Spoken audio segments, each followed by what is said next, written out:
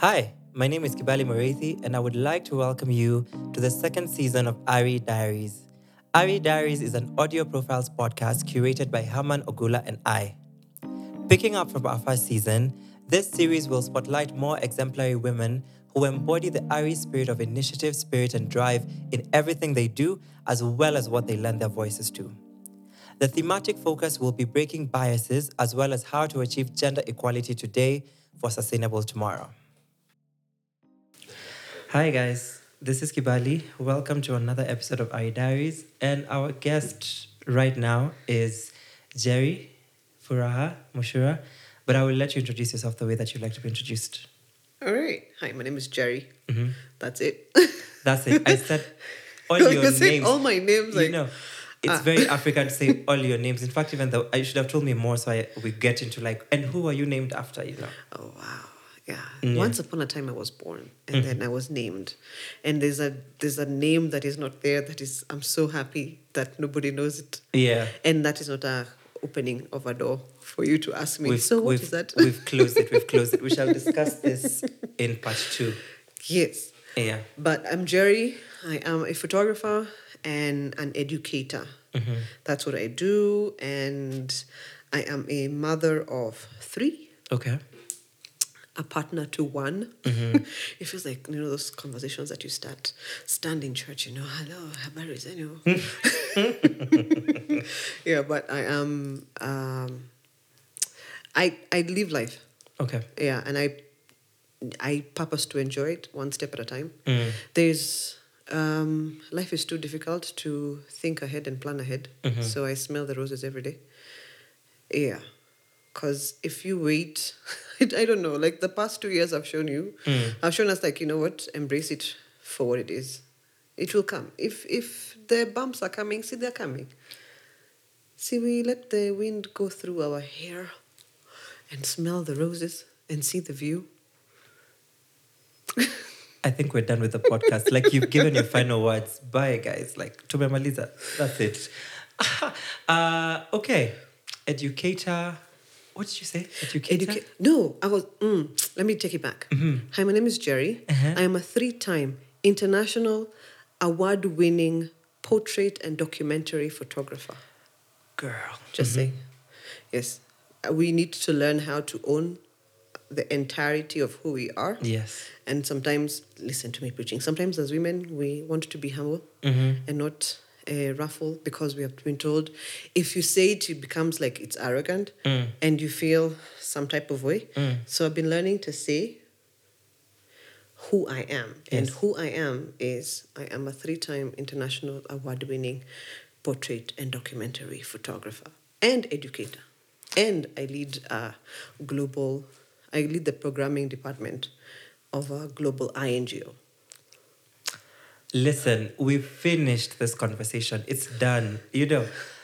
I think there's a reason why I tell people to introduce themselves the way that they like to be introduced. Because I feel like if I read your bio, sometimes people will write what they think people want to read, But if I tell you, please introduce yourself the way that you like to be introduced, maybe you're like, maybe you sell jackfruit.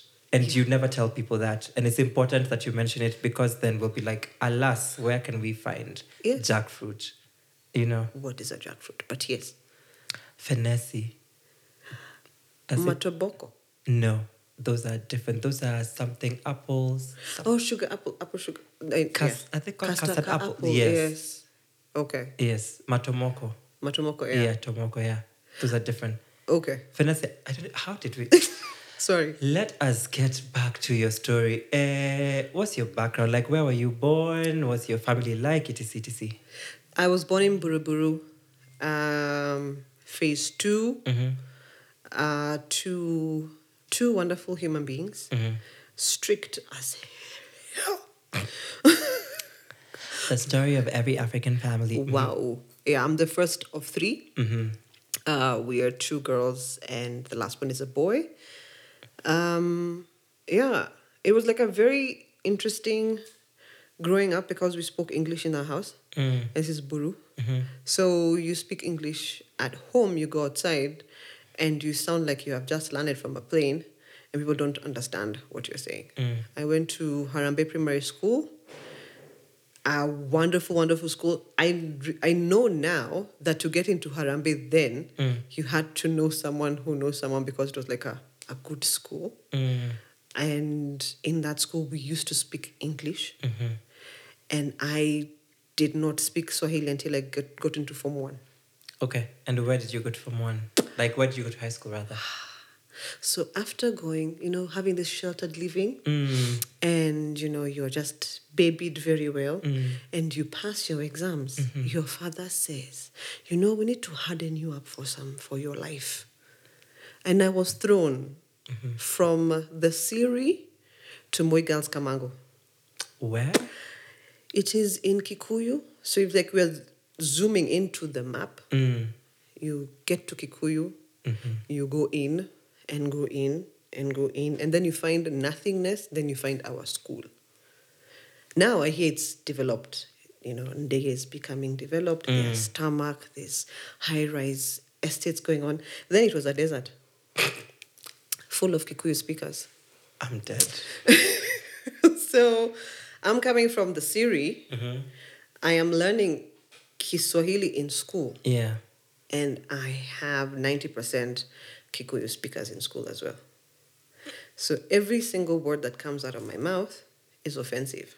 Because I'm a Bontao who speaks English, and they think that I am pretending because I cannot hear what they're saying. And I think that set me up for success, really. Expound. Because you can't bully someone who is... Unpullable? No, who's small, who has an unmanageable afro, who has Gandhi specs and braces, and is as thin as a maize plant. So you can't bully someone like that. As in, I have everything is going wrong for that person. So it's fun times. Okay. Yeah, because you see, you're not pretty. You're the opposite of popular because you're going against every grain in that school. Every grain. Right? So what is there that's going for you except your personality? So you develop it. And as a Form 1, you join drama. And because you have all this English, you become the best in written compositions, and you start reading news, and you start packaging news, and then you write your school magazine. And in Form 2, you become your press editor. Natural progression. Yeah. And again, you're not pretty. I don't know why you keep going back to No, because I am a late bloomer. Let's call a spade a spade. We're like bubbleheads. You're so skinny, but your head is big. So it's like if the wind passes, you will be. But anyway, there's a reason to all of this. It's okay to laugh. I don't know. No, it's because... Yes. Okay, I've caught my breath. Yeah. So you realize that you have to develop other skills to survive these 4 years. I'm that child who used to close school and carry the box and tell everybody goodbye. I'm not coming back. I ain't coming back here. And then... My dad is going to... Then opening day. Me and my box are back to school. So I feel like who I am right now is because of that. Yeah. I will land on my feet at any one point. Because you were trained for that. Oh my gosh, it was a thorough training. Interesting. So did you get the privilege of not going back to that school, or you finished there? Never. I finished. Wow. It was so bad. Huh? It's wonderful now. The school is wonderful now. Then it was like during the 1998, and I've just said how old I am. 98, El Nino floods, Bombing. and then we had the drought the year before. And because you're the smallest person in your year, and you had to fetch water, guess who was being thrown into spaces? It's a wonderful Sorry, what? yeah. Like we had to go to the cow shed and chota water from the cow shed. This is I'm from town. We switch on the tap, turn the tap on, and there's water. Now I have to ferry buckets. Okay, it sounds so privileged when I'm keep saying this. But it helped me see things differently. I appreciate my parents more.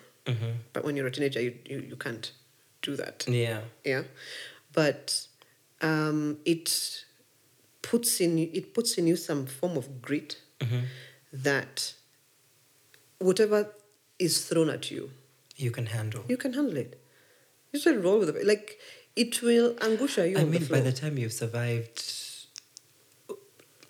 wells and cowsheds, this sounds like the story of Joseph in the Bible. My God. Anyway. Yeah. Where? It's like it's a wonderful journey. Like when I think about it now, I am very grateful. Okay. Because now after that, like you cannot make fun of someone who makes fun of themselves, This is true. right? Yeah.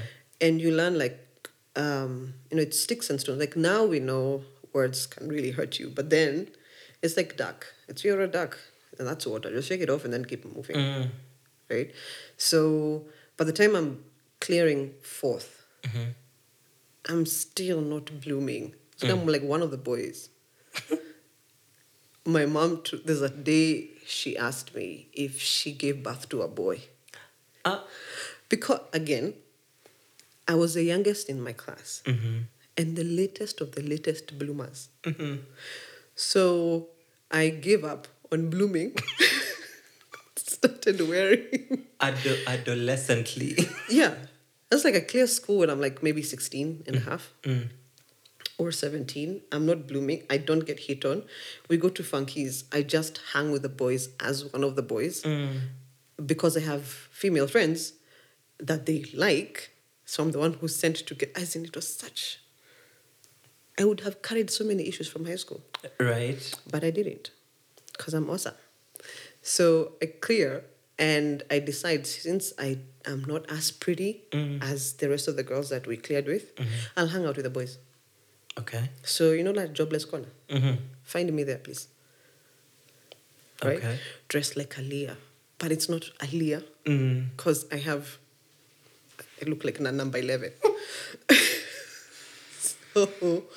So I clear high school. I sit with the boys. My mom goes like, I don't think I gave birth to a boy. So get your act together. Figure out your hormones. So I figured the best way to do this is to be a model. So I went, there was an audition for Miss Tourism, Nairobi. Oh, yeah, there was that. Yeah. Yes. In 2001. Have I worn heels before? Never. Okay, do I know how to apply makeup? Makeups. What is makeups? Unless it's like the Irene lipstick and the Wanja that you draw a triangle on your face because that is what you think eyebrows look like. But so that was my okay, fine. So you go there and you actually perform. So we were trained for I think maybe 2 months. Nelly Mshimba and Pinky Gelani were our teachers. And I managed to walk in heels. You did. Oh, Lord, a whole new world opened up.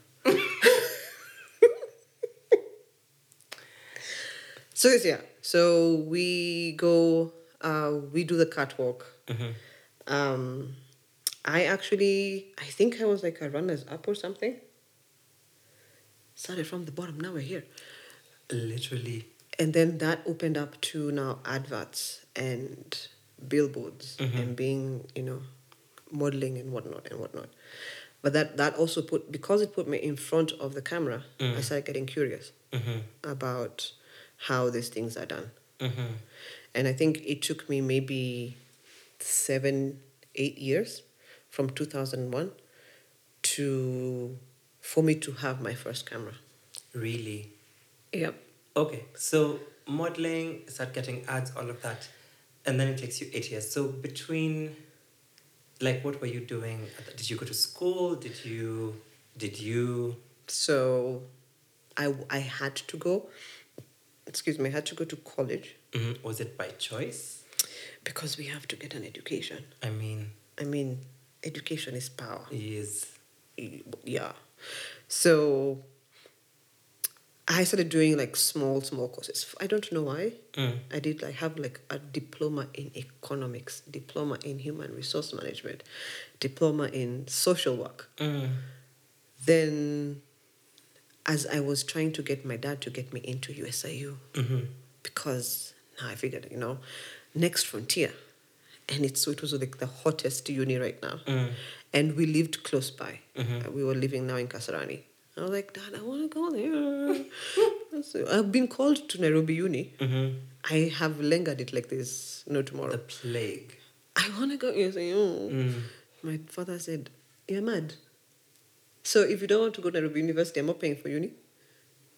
I was like, So I found this college that allowed me to do my degree, like a fast-track degree. And it was, what is it called? Correspondence? Distance learning. Yeah. Yeah, so I joined that so that I can fulfill my dad's need for me to go to school, but I can still model and tour at the same time. Yeah, so compromise. Clever. Yeah, so I finished my BBA in like 2.5 years. Okay. I started my master's, and then I said, that is not what I wanted to do. You were done. I was, yeah. Okay. Yeah, so I got my BBA. I traveled, even went to Uganda, Pearl of Africa, did a lot of things, got into radio, got into TV, did comedy for some odd reason. Yeah.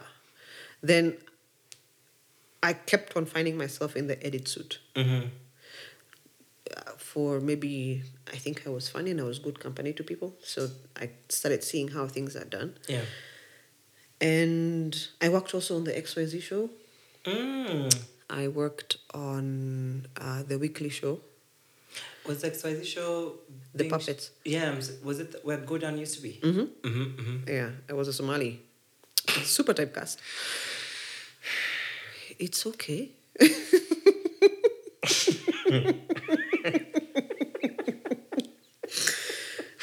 Okay. Yeah. You can see like that's not where my mind was going, but okay. No, I was yeah. I think I have a career in comedy if I really want to. I was on the Churchill show. I did a live show on stage and people laughed. Okay. Yeah. Yeah. So right now you'd have been getting endorsements, but you refused your path. And yeah. Okay. I chose to be a mother. It's a good story. Please, don't let me stop you. No. I think that's like my first meeting with a ceiling. Because, so I have everything going for me. Like I have, I'm like a star in my modeling agency because I'm getting all the jobs. Yeah. Like I've done Safaricom, I've done Airtel. That was very bad. Like I did all three in a year. Yes. Is that allowed? It's not allowed. I did hair products, perfumes, everything. And I'm on TV and I'm on radio and life is great. And then I get pregnant. Wow. I'm like, okay. And it's an oops baby. Because, and I don't. Finally, you are no longer a late bloomer. My gosh. Oh, did I mean, I'm on TV. I'm on billboards. I'm actually now pretty. Okay, I am gorgeous. So I met my ex-person, and I always say that doctors, gynecologists, pharmacists should always say and ask this question every time they're giving you birth control. Are you on antibiotics? Because antibiotics cancel out birth control. You know, I only know this. So I was going to say the only thing I know that cancels out is, what are they called? Activated charcoal pills. Like you Yes. always told not to take those when you're... Yeah. Yeah, because you will be shocked by Ta-da! all the things that they will absorb in your body. So I will add on to your list antibiotics. That's very interesting. Yeah. So you do what boyfriends and girlfriends do, and you have a homa and you're on antibiotics, but you're also on birth control. And then you feel malaria-ish. Malaria. It's malaria. Oh my gosh, that malaria killed me for like 3 months. Malaria. Until my doctor goes like, can we just do a blood test? Can we just be sure? Yeah, because this malaria of yours is not going Unless away. it's Ebola, but then it doesn't. You don't have the signs, so like, what's going on? Yeah. Like, what is this? Yeah. You are 4 months pregnant. It's like, it's not time for pregnancy, please. Yeah. It's time for me to just live my life and Jet tour. setting, yeah. So, I will call it's a drop. Where now there's no more work coming in. And now you're pregnant. And now you have to sit. And then now when you sit, and now you want to go back, things have moved on so fast that you can't get back in again. Yeah. Yeah. And then by the time I'm trying to get back in again, malaria. Second time. Second malaria. 18 months apart. Yeah.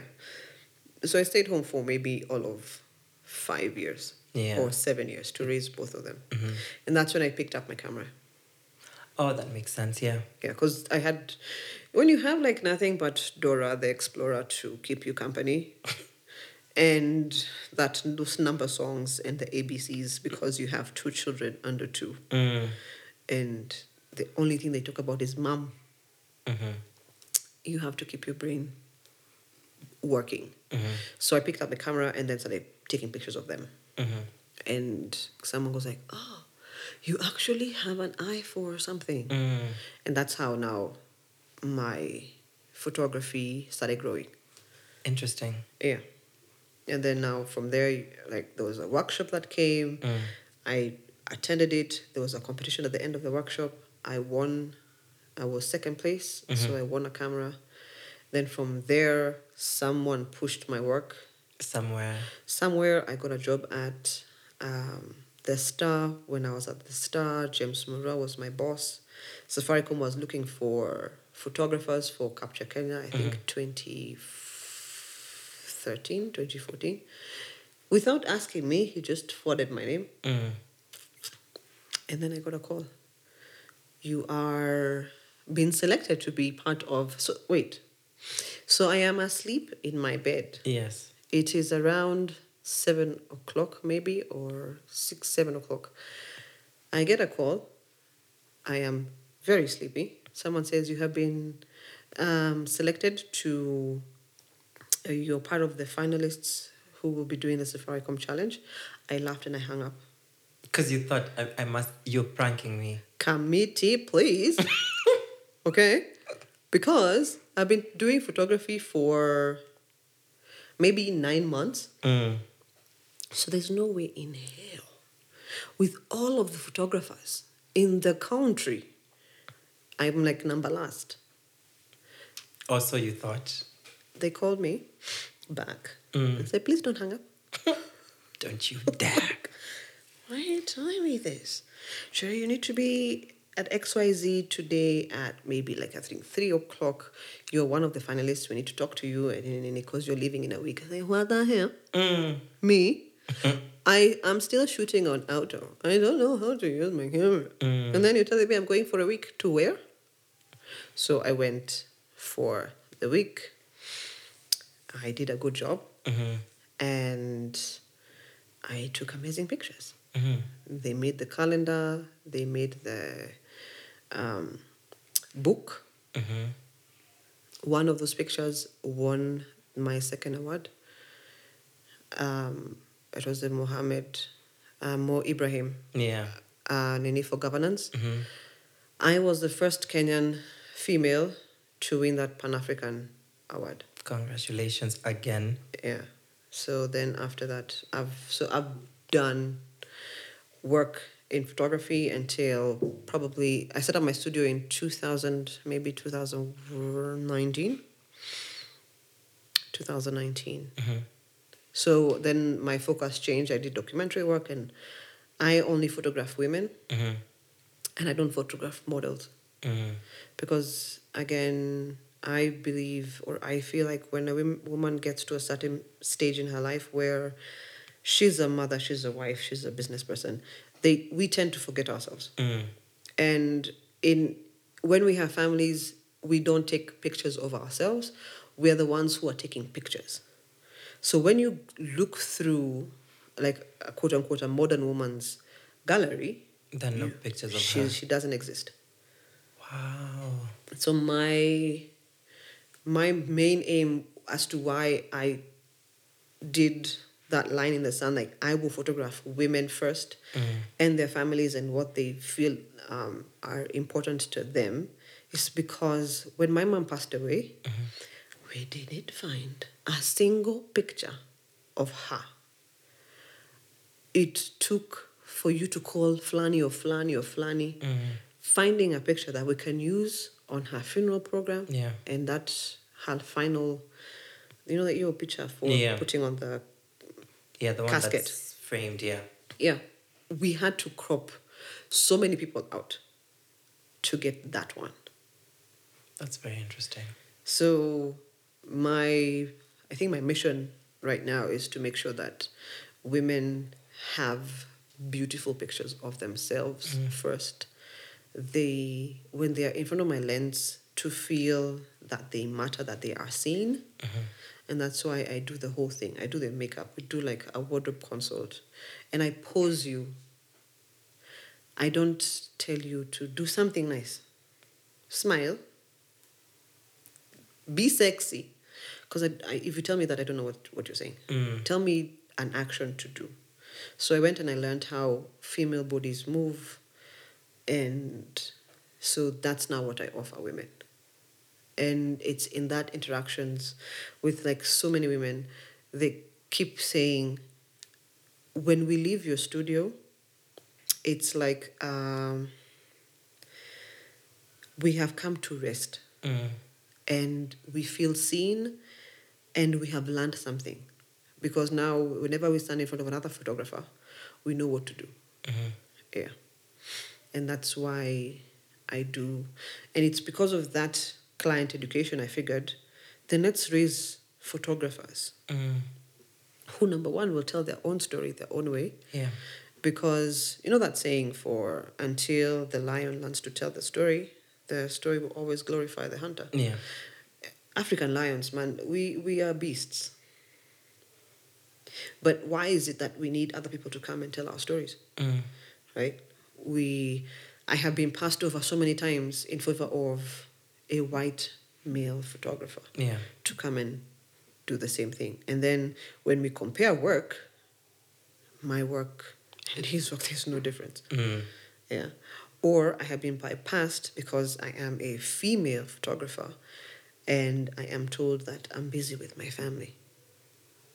Which makes no sense because it's not like I'm a single, even if I'm a single parent, I have a nanny, I have my parents, I have people, I have a village who's willing to stand in for me to go get my bag and come back. Yeah. Yeah. So now when I got into PhotoStart, and our mission is to empower young people and kids living in like disadvantaged areas, because that is where they find a lot of white photographers or people from outside their communities who come in to tell their stories, and they tell their stories wrongly. Miss the nuances, just miss everything. Everything. Yeah. So these African lions have a story to tell. The only thing that they don't have is the skill, or they have the skill. Don't have the equipment. They don't have the equipment. Yeah. So we come into these communities with equipment and with skills and with opportunities. And we empower them. And let me tell you, if I wasn't getting, but yes, if I wasn't getting paid and I was getting paid in just the pride of seeing someone change, or that feeling when someone gets it and can photograph their story, either take stills or take videos, and they edit it and people look at it and go like, this cannot have been done by one of us. Unaniambia fulani wa fulani, they can do such and such, and the community itself now embraces them, and it allows them to get into other spaces within the same community and bring out stories. I would be very happy. Though money is king. And queen. Yeah. So does your studio still exist? Corona. Okay. Yes. Yeah. So I closed it. It didn't make any sense, so I just shut it down. And so during that period, we were developing our online classes and whatnot. So we have both face-to-face and we have like online lessons. I think that even before we get into like Photostat, I think the ethos of what it is you're doing, which is to... There's a word I've been seeing a lot and I've been thinking about it since I saw it. Invisibilization. To make invisible. Invisibilization. I think that's how it's pronounced. Of people. It's like that complete erasure of... And you don't even think about the fact that because you're the one that is taking the pictures, you never appear in them. And no one ever notices until we're making your obituary. And then they're like, oh, crap, there is no picture. And the only pictures that are there are not of your current age. Yeah, there's that. I think I was just thinking of a different analogy. So there's a friend of mine, he makes a joke and he says that he deliberately now gives men flowers for their birthday, right? Because men generally only receive flowers when they're dead, on your casket, right? When you've been buried, that's when you receive them. And he's been doing that because, first, it's very jolting because you would never expect to be... One, you don't expect to be given flowers. You don't even think it's possible to be given flowers. And then number 3, that a guy would walk around with flowers and then come and give them to you in front of everyone. Like, it's the most weird thing. And as you were talking, I was thinking about how deliberate it is with what you're doing. And I think that you should, if you're not doing it, you should still continue. Just the fact that because it's very cathartic almost, the way you would just say, for this 1 hour, for this 2 hours, it's just you. Yes. And we will do your makeup the way that you want it done. We will give you advice, wardrobe, whatever. But then in this moment, we will take a picture of you that your family will look back and say, we have these pictures. And we can use these pictures for anything. I call them legacy pictures. Yeah, I think that if you're not doing it, I think you should continue. I need to go back. Even if you frame it in terms of like a project, funding, whatever it is, but I feel like you should continue to do it. It's a very powerful thing. Thank you. And yes, I will. Because that reminded me of, I forgot to tell you. So I did this campaign. It was not a campaign. So I photographed people living with albinism. For no reason, I have never seen them photographed beautifully. Mm. So I gathered like 3 or 4. I created this concept around it. I had makeup, I had wardrobe, and I photographed them and put it. It was a personal project. Mm. So I was trying to see if I can document the whole project, the whole process of me getting these things and meeting with them and whatnot. So put them in on YouTube, and I don't know why. So once I finished and I put it up on International Albinism Day. Yeah. The funniest thing happened. Because of those pictures, they decided to do Mr. and Miss Albinism. Mm. Because now everybody goes like, they actually are beautiful. Mm. I'm like, but the only pictures that we've been having and the stories you've been having are from the newspaper such and such has been, amputated because someone thinks that Yeah. their legs is good luck Yeah. or their skin is nini. But then here they are looking just, gorgeous and flawless. Regal, yeah. Yeah. And that was picked up by BuzzFeed. It was picked up by Huffington Post. Mm. It was also, I think she's called Dolores. She's a model. She's we don't say albinism model. She's a model living with albinism. Yeah. And she also shared it on her platforms and stuff. And I think that, for me, was a testament of we see things differently. Mm. And it should be okay. It's not just about the money. It's about the story. And if you can tell the story, especially tell an African story, that has pride, that has triumph, that has strength, that now even has resilience, that is triumphing over stuff and retaining its beauty and retaining its regalness. That is a story that is not heard. So even in photographing women, as I do, it's telling their story. Because when I look at you, your body is a glove. Mm-hmm. So it's not the body I'm really interested in. I need you to appear in your eyes. And that's who I photograph. So when people look at that, they see themselves. And they go like, I didn't think I looked like this. And that every time you look at your pictures, it reminds you of that feeling of that day. No matter what you're going through, you go back there. And that's also what's happening with my work. Once you show a community that everybody thinks is full of druggies and thieves and whatnot, and you find beautiful stories and you showcase it in the community, they see you every time you walk in their community and you remind them of those pictures. And they have something to be proud of. And when they see their children who are going through these classes and passing, and they showcase their own work, it's a sense of pride that even if whomever comes into the community trying to tell a different story, now they have the voice to say, no, tuko na watu wetu. Yeah. And they can do this job. Yeah. Yeah. And even if you don't want them to photograph, they will be there for you to do the right thing. Yeah. Yeah. That's interesting. When did you?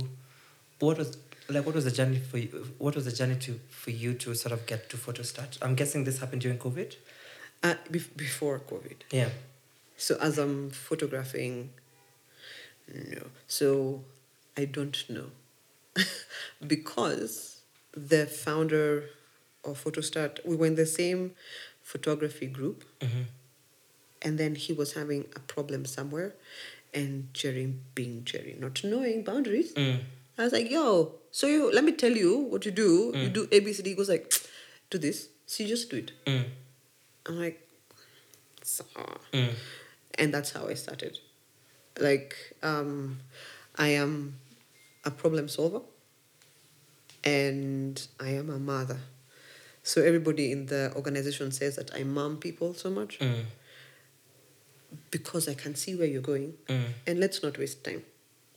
If you're going to fall in a hole, so you just sidestep. Yeah. And we keep it moving.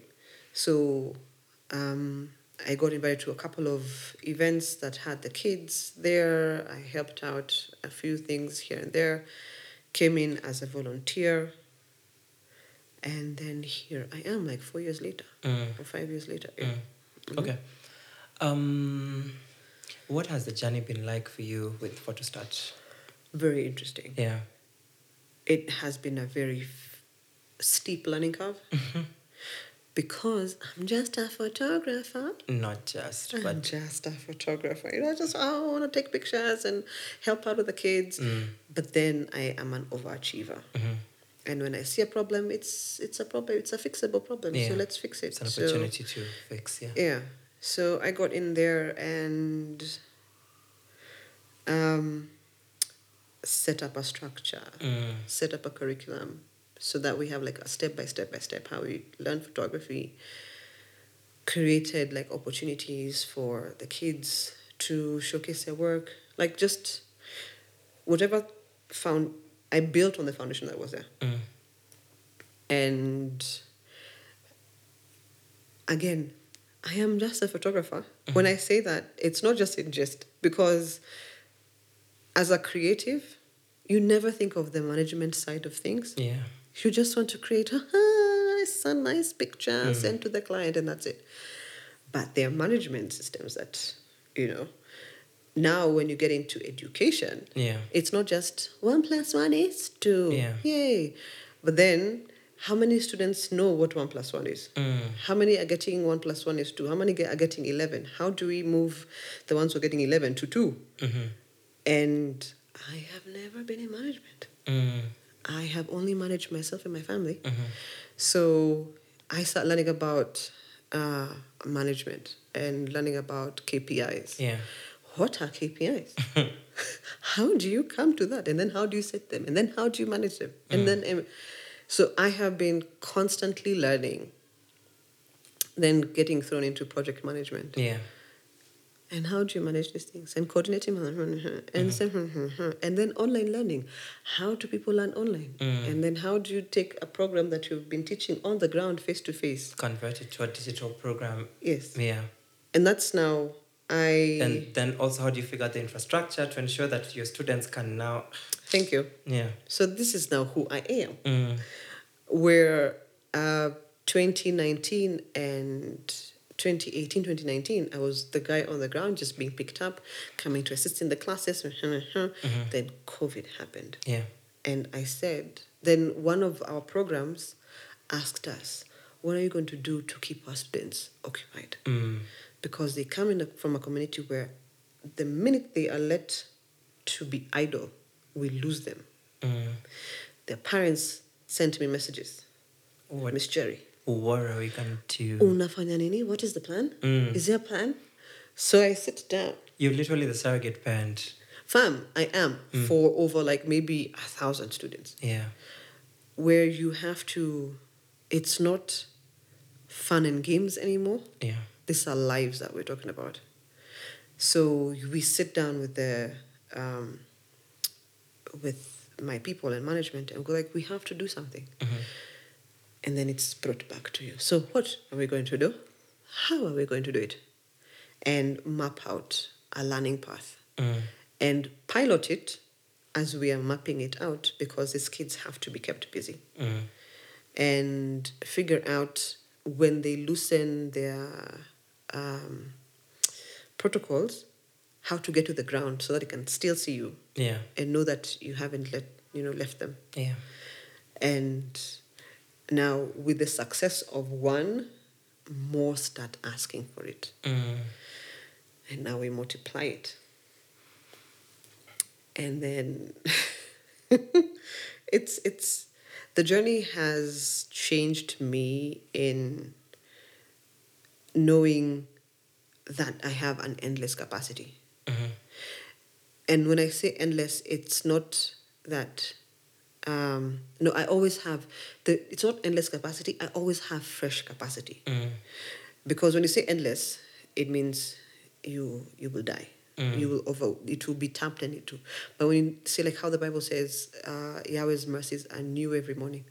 So for every day you have that capacity, and it is as fresh as it is untapped, and you can, with that 24 hours you have capacity for that. And I have grown. I don't cry anymore.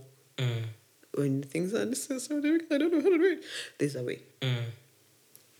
And if you take small bites, you can finish an elephant. Yeah. So that my growth within, it's very fulfilling. Yeah. Yeah. Where to see that you have grown a program to a place where we have hours, we have lessons learned, we have people who have graduated, we have held online exhibitions and face-to-face exhibitions. You have behavior change. One of the biggest things during the second, was it the second lockdown? We've had two. I think, yeah. Well, kind of. It was it feels like 100 years in one. Yeah. So we were in, did you know that there's a slum in Loresho? Right? Kibagare. Yeah. So we were in Kibagare, and then there was a cessation of movement. The chief said, "Excuse me, secession is you and your people." Because as for us in our household, you shall come back. You are coming to class the same way you are going. You are coming before the secession. Because these are reformees. These are ex-criminals. Because of you guys, they have been off the street. Because of you guys, we have had less crime. Dare you stop? I was like, wow. Kuna corona. We want all to stay at home. Corona is your face. But we have to be there. What is mask wearing? But a suggestion. So us as outsiders, we have to come in our masks. We hold the classes. We go through the day. We give them assignments that have to be given in the next day. We make sure that at least for that day we break bread. Yeah. And do it again. And again. Over and over again. Yeah. Rinse and repeat. We kept them. We had a meeting with the OCS for the Kabete station. And he was like, you know what? You held us down. Wow. I'm like, but I am just a photographer. Not just. I am a mother now. Yeah. Yeah. So that's now for me and Photostat, where we always land on our feet. Even if you land on your feet and fall to your knees, you have landed. And you will get up. And you'll find a way. And the results just keep pushing you forward. Yeah. What are some of the biases that you have faced as yourself, and also just like we already talked about one bias, which is first because quote unquote, because you're a female photographer, you get overlooked just because there's no other, it's not an issue of capability, it's not an issue of skill, talent, etc. You just get overlooked. That's one bias. So what other biases have you encountered, both as you, Jerry the photographer, and also just in the industry in general? And also now that you're also heading, like with Photostat, for example. The bias is just being female. Yeah. It's like a whole umbrella. Where because everything goes back to female. So I'm a female photographer. And then I'm a female photographer who's a mother.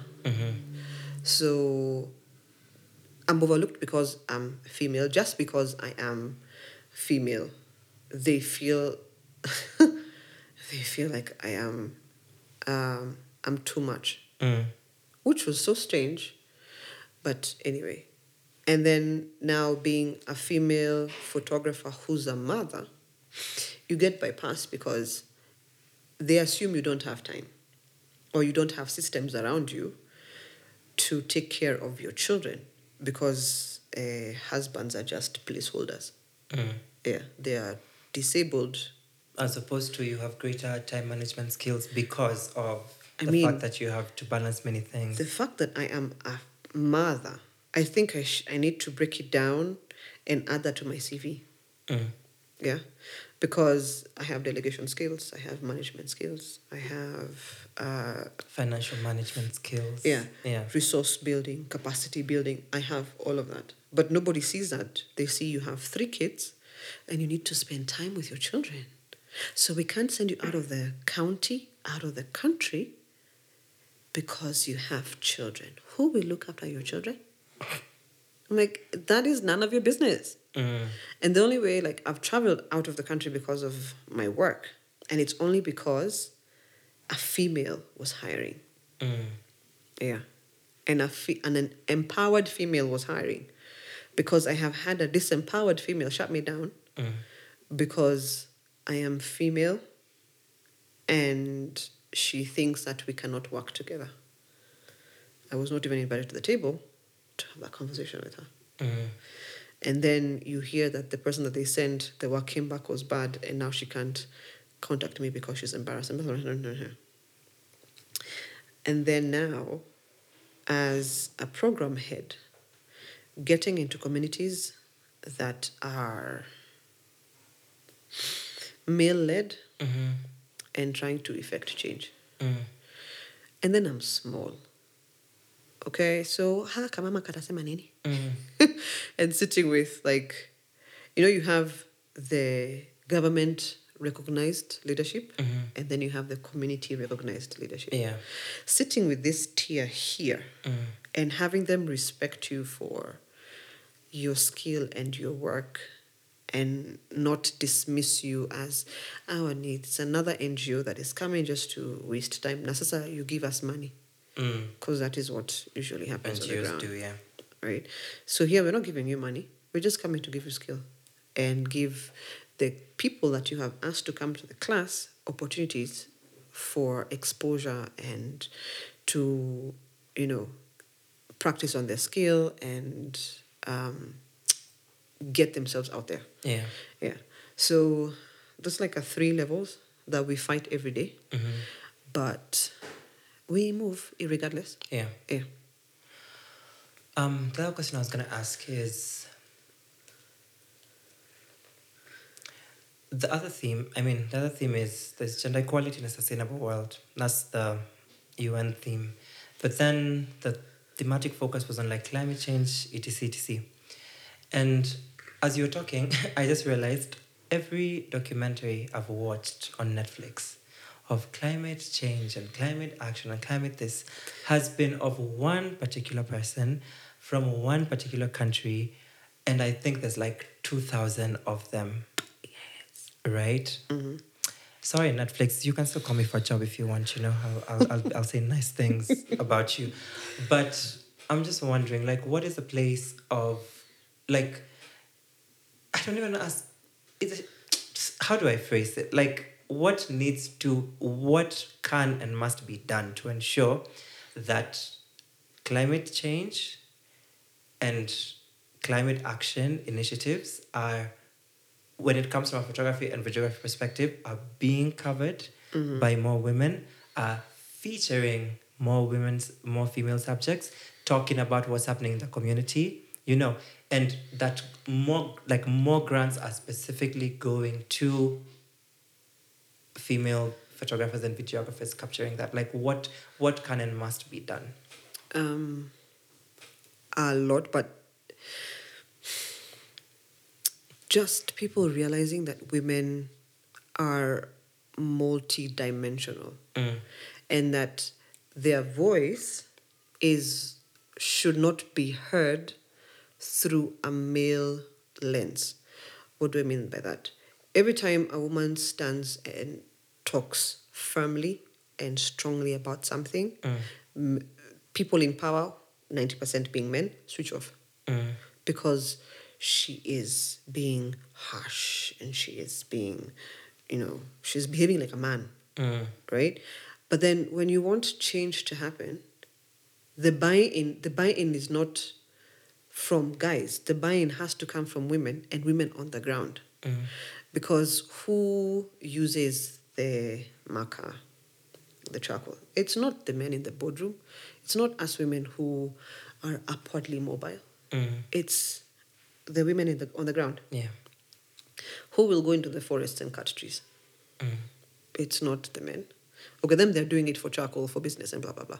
But for daily living, it's mama mboga huko. So until her voice is heard, until the question of why she does that is answered, we are not moving. We can talk about fossil fuel and how big companies and capitalism is doing all that. But I feel like once a woman is empowered, her family is empowered, her community is empowered, and then change comes that way. Change has never come from the top down. Yeah. It always has to start Bottom up. from the least denominator, and the least denominator is not a child. It's a woman. Because children are protected, women are disempowered. Until I, who is on the ground, understands and can offer her voice to say, okay, so if you say this is bad, can I do this? Which is an alternative energy source. We have women who have, like I see them in Kibagare, where they don't use charcoal anymore because charcoal is expensive. Yeah. They make Briquettes. Yeah. See, we are solving the problem there. So why can't we empower more women to do the same? And the briquettes burn for longer. So they can do a lot of cooking with that. Yeah. Then once that solution is made, then you can look at the second tier and then move upwards that way. Because, again, because of the work that I do in the places that I do, Yeah. everything that is spoken on a high level is just gas. It never gets down. It just keeps going up and up until this conversation stops and they come down and they sit with Wanchiko and Akenyi and go like, okay, tunaona shida hapa. There's a problem here. How do we solve it? And they have a solution on the ground anyway, because they make the solution. And then now that is replicated and made better. The other thing is to listen to their stories. Their stories cannot always be of woe. Because we have a lot of triumph in the slum. If you put a woman from Runda to take her to Kibra and tell her to live the same way, that woman is going to kill herself. But we are always, as we're always told, you're one misfortune away from her. But she's resilient and she's surviving and she's thriving and she's happy. So can we learn from her? And that's now where female storytellers come in, because we don't come in with a bias. We listen to you woman to woman and we tell your story woman to woman. Yeah. And if we had more funding for us to get down there and tell these stories, because once you hear the stories of how they overcome all these things, how much more when they have a little bit more in their pocket? How much more can they do for themselves, for their family, for the community? And once that changes, the second tier changes. Yeah. Okay. As you were talking, I was thinking about several things. I don't know if the opportunities, but I was just thinking. One, it would be so awesome to have like the Kibagare stories, the briquette stories captured, where there's literally like a documentation in all the regions all the areas and all the regions that you work with, having like your female students covering female-led, female-centered, some like climate action, whatever initiatives. I think that would be really dope. That's one. Number two, I feel like TikTok should call you guys, because if you have 1,000+ young people that are creating content, then that's a lot of content. I don't know anybody at TikTok, but I might find a cousin there. Hey. But I think that they should call you. But I was thinking number three, what's that thing I thought of? There's really Youth Day in August. right? But then there is also Africa Youth Day and Month in November, and I think that it would be really, really cool to see how something like Photostart can work with the African Union to have stories of young Africa covered by the young of Africa.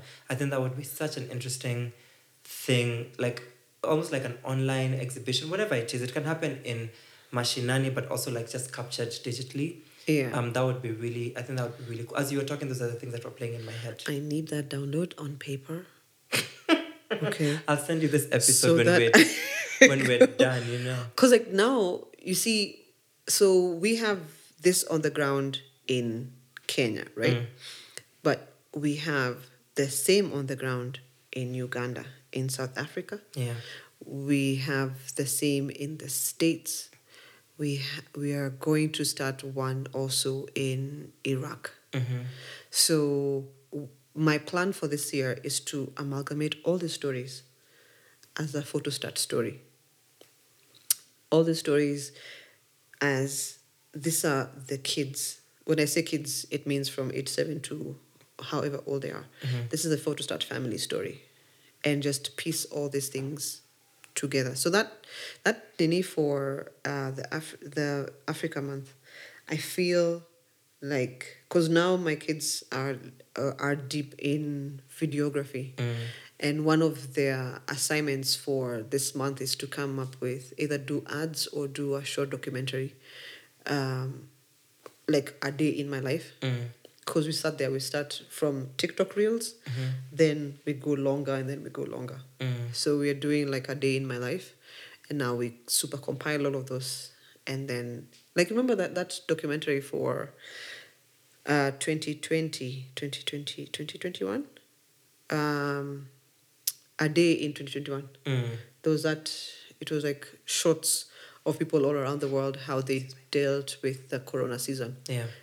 And then you put all together and then start putting content out now. Okay. Yeah. Okay. I think we have spoken for more than an hour. So final words, and then we go home. Final words. Women are great. Yes, women are super women. Final words. Our capacity is renewed every morning. Okay. Yeah. So we have so much to give. We have so much to nurture. And we have so many bumps to overcome. But we're refreshed every morning. Yeah. And just because you're refreshed every morning means you have the capacity to go through it. Okay. Yeah. Yes. And that is the core of resilience, isn't it? That is true. I answered the question, yes. Thank you so much for coming to speak with us. Like, that's really cool. I think this has been an awesome eye-opening interview. I think conversation, not interview, conversation. So like, I really appreciate it. Thank you so much for having me. It was fun. Okay. Yeah. Okay. Let's figure out how to explore those ideas we've shared in the podcast. Fantastic. Bye, guys. A huge thanks to Catalyst Media for making this season possible. Hope you enjoyed that. Catch the next episode, same time next week.